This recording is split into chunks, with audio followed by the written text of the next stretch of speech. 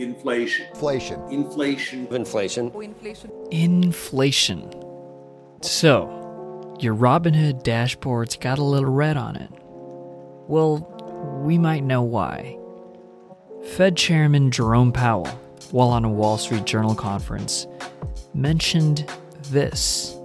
We think we're likely to see inflation move up during the course of this year. Businesses will be potentially hit by a lot of demand as the economy recovers, which is a good thing. But you could see bottlenecks, you could see prices moving up. We're inclined to see those as transient. Transient. That means, well, maybe this is just happening temporarily.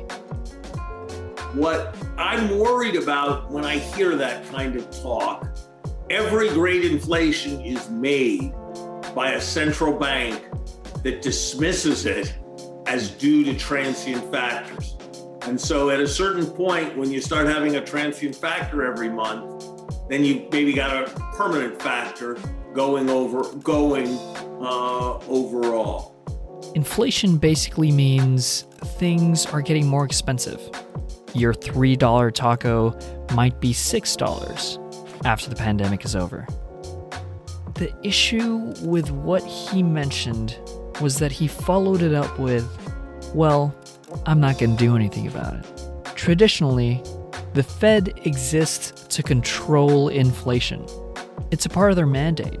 Yet this time, the Fed just basically explained that they won't be raising interest rates to try to curb inflation. Is the Fed right?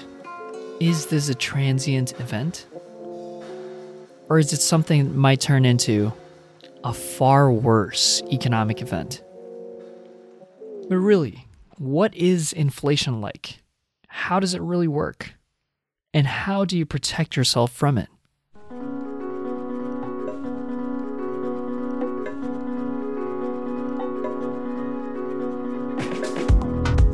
Welcome to THC, where we unpack the ever-changing technology economy. Hang out with Jed, Shicker, and Adrian as we tackle the industries of tomorrow. This is Things Have Changed.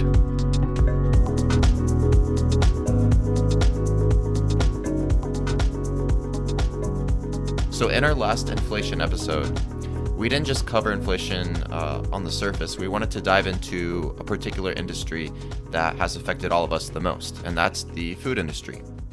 You know, through COVID, our spending habits have changed, but one thing that's been consistent is the purchase of food and those caviar DoorDash deliveries that we're, making to get through this pandemic. They're the same company now. They are the same company. And so today we wanted to touch on inflation again because things are starting to pivot and change a little bit. We've had massive amounts of stimulus. Things are starting to look like they're going to go back to normal as vaccines roll out. And there's a lot of uncertainty in the direction of the economy, or in a kind of a point where there's really two ways the economy can go. Either it bounces back and fully recovers, and we start to see crazy amounts of inflation, or we start to ease back into a normal economy and things getting back to normal as everyone's vaccinated, businesses open, and we, try to get some slim amount of normalcy. So currently, the U.S. is still missing 10 million jobs. What does that mean? That means that there's 10 million people still looking for jobs, and they haven't been filled up yet. So we shouldn't be worrying about inflation, right? I mean, 10 million jobs missing. There's still many people earning less than what they were already. Heavily impacted industries like the service industry are still trying to get a bearing into how they're going to keep moving forward. So in a traditional sense, right, what Adrian is describing, like, why would 10 million jobs missing mean that we shouldn't worry about inflation? That's because of the Phillips curve, right? In a very traditional sense, you think, okay, if there's high unemployment, there's low inflation, period. Which, because of high unemployment, the thought there is, because there's a scarcity of available workers, it's harder to get them for a specific amount, for a specific price.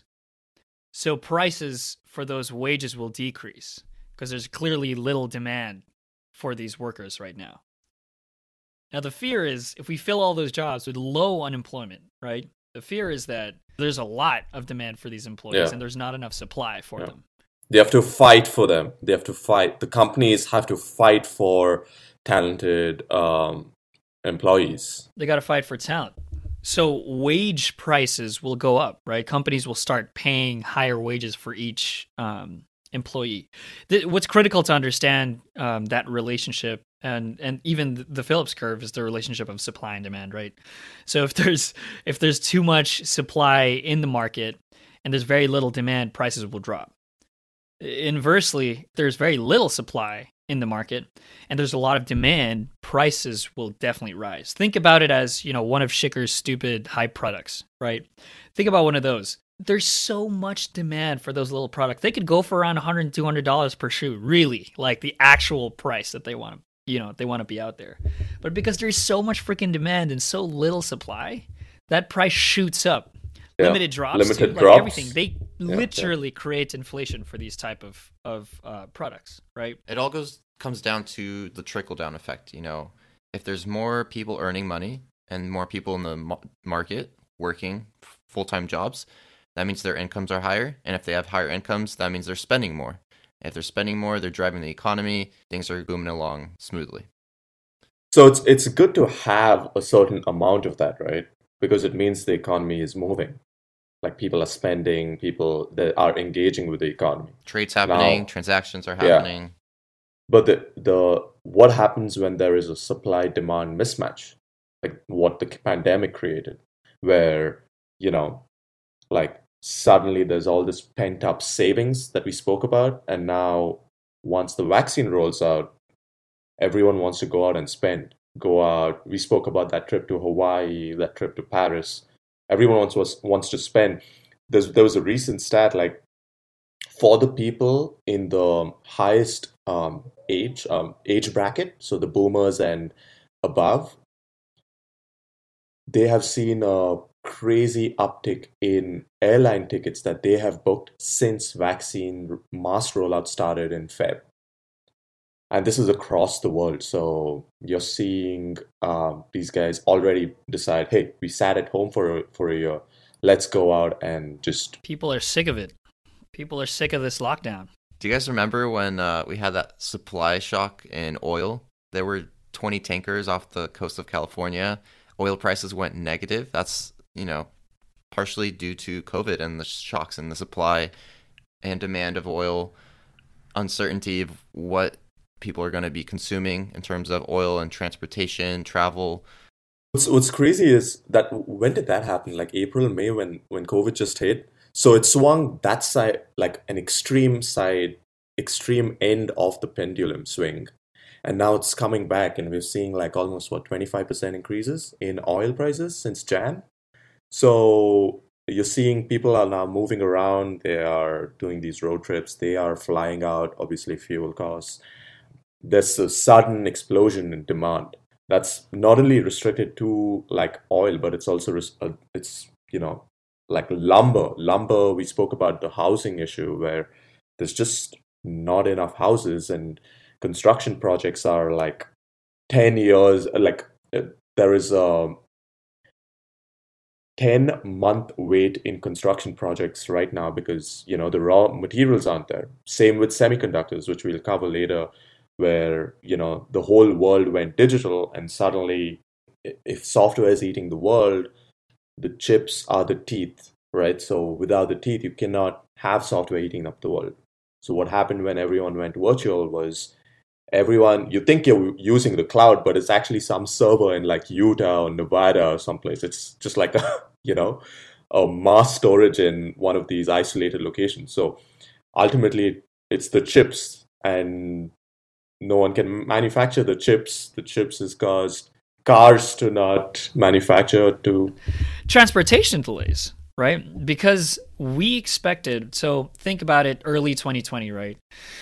When we started seeing things shut down and countries shut down, businesses started shutting down too. Okay. And because businesses started shutting down, suddenly the supply for a certain amount of goods started decreasing. Of course, if there's not enough demand for your good, what are you going to do? You're not going to produce much of it anymore, right? So maybe prior to that, I don't know, maybe handkerchiefs used in restaurants, right? Maybe they're producing millions of those a day. But then all the restaurants closed. Okay. And when all the restaurants closed, they couldn't produce the same amount of napkins as before. And they start reducing what they're producing in those factories, right? And then another way to understand that is when you reduce that capacity, a lot of these supply chains are very feeble. Okay. So when they're making these products, they have certain contracts for how much they expect to be producing at this time, and then they reduce those estimates and they don't lease out the same amount of spaces that they need to be able to produce this product, XYZ. That becomes a totally different calculation, right? They're not prepared for this. Also, like the world manufacturing in general, everyone's just optimized on demand and supply. So it's like everyone's lean. Now, when there is a shock that happens, you don't have the capacity to fill things. So you're like in extreme constraint to meet demand. And that's the PPE shortages that we saw early this year as well across the world. So we've touched on how rising oil prices, shortages in raw materials, and transportation delays and issues and bottlenecks are creating worries that inflation is going to come back. Well, there's another factor to add to that. Not only do we have all these variables going on, we're about to get $1.9 trillion in stimulus to help get us through the pandemic. The more popular inflationary pressure is government spending. Like when inflation started becoming the number one enemy of America in the 1970s, it was because of government spending on Vietnam, on all these social programs and whatnot. Like government spending is a huge thing where economists just go like, okay, hold up, that's going to cause inflation. Let's not do that. That's exactly what, Michael Burry, guy who was highlighted in the Big Short movie, if you've watched that, is saying about the $1.9 trillion stimulus right now, right? Is that there is a huge possibility that putting this much money in the economy, raising M2 levels, is going to cause inflation to come back, heavily. So that's one of the things that is a worry on economist side when you think about, government spending. The bill is quite staggering. 1.9 trillion. You can't even put you can't even imagine that dollar amount. It's just got like 15 digits in it. But there are some good things in it. The fact that, they're doing the child care and stuff where they're going to cut child poverty by 50%. That's like, okay, so there are parts of that package, when you unpack it, you're like, okay, we can see how if we spend $1 trillion on military shit, why not a 1.9 trillion to make sure that you have good health services for the people in such a during such a deadly pandemic. And then small businesses, obviously states and schools get a lot of support, and a lot of support to the vaccines and testing as well. Basically, this whole rollout is being fueled with that 1.9 trillion, right? There are good aspects to it, but it's still such a huge dollar amount that it's like it's been taking a beating for a while now, the dollar against the basket of currencies that it's compared to. As we're talking about inflation and where it's happening in the economy, why it's different this time, and the possibility of this becoming a really terrible event for 2021. Why is inflation bad anyway? Right? We're talking about all this consumer spending, right? We're talking about all these jobs, coming back potentially when seems positive, right? Yeah, see, it seems positive. Prices rise, but if you see everybody else making money, like, what's the issue? So maybe we can go into why inflation is so bad. Well, the very first reason that comes to mind, we talk about supply chain shocks, right? We're thinking about, okay, if food prices rise, maybe I spend a little bit more on food. If the price of my shoes rise, I spend a little more on shoes, right? But if we think about it, like from a business perspective, right? If you were a huge scale business, and you were greatly affected by the recession, or sorry, by COVID, which actually is a recession, then you would be trying to optimize for how you can produce exact amounts to be able to sell to your customers, right? And I think one thing that inflation makes very difficult is planning, right? That's one of the things. So for us to be able to avoid certain, supply and demand mismatches to cause the inflation itself, we need to be able to tell what's happening in the next few months. And because it's so unpredictable, like literally every country and every state in the US has a different plan, right? To roll out vaccines, to roll out, to go back to normal and whatnot. High inflation definitely makes planning difficult. Uncertain inflation causes consumers to not know how much prices are going to be in the future, how much buying power they will have to purchase cars, homes, whatever big purchases they're going to make. If you look at the whole supply chain, a small event in the source, like say China, has a big impact on the final product with regards to cost, quality, whatever, right? Now, a global pandemic, which has stalled like transportation and storage costs are up, and oil is now increasing. So now that all gets put on to the consumers, so say Adrian's favorite taco shop is now $4 tacos rather than $3, things like that starts to happen, and you realize, okay, I can purchase less with the same amount of money.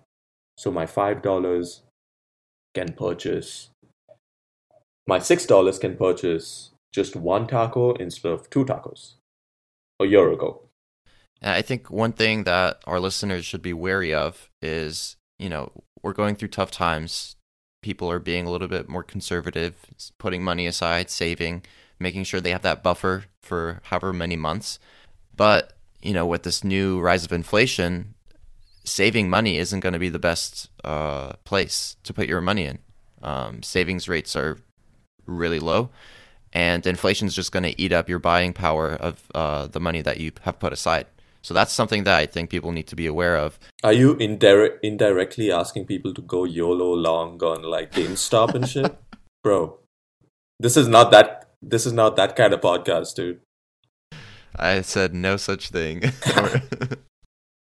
So we have seen inflation pressures impacting us, but it hasn't been that crazy.